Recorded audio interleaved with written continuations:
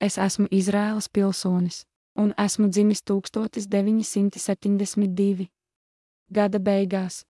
Daudzos gadījumos, kad pasūtu elektriskās ierīces savām mājām, man ir problēma, kad man ir vajadzīga palīdzība, lai produktu nogādātu pareizajā vietā savās mājās. Darbība, ko es pats nevaru izdarīt savas fiziskās invaliditātes dēļ, nav iespējas saņemt palīdzību.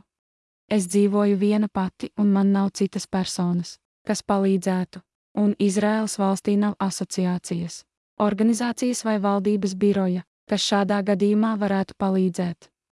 Es arī gribētu norādīt, ka uzņēmumi, kas ražo vai pārvadā elektriskās ierīces Izraēlā, stingri atsakās palīdzēt, un pat ja viņi viņiem piedāvā samaksu par to. Protams, gandrīz visos gadījumos, kad man izdodas atrast uzņēmumu, kurš ir gatavs palīdzēt, man vienmēr ir jāmaksā pārmērīga cena par to, ka esmu nebrīvē turēts klients bez papildu alternatīvām. Tas attiecas uz rakstīšanas laiku. 2023. Gada 9. Septembris Izraēlas valstī. Es nezinu, kāda ir situācija šajā jomā pasaules valstīs vai reģionos.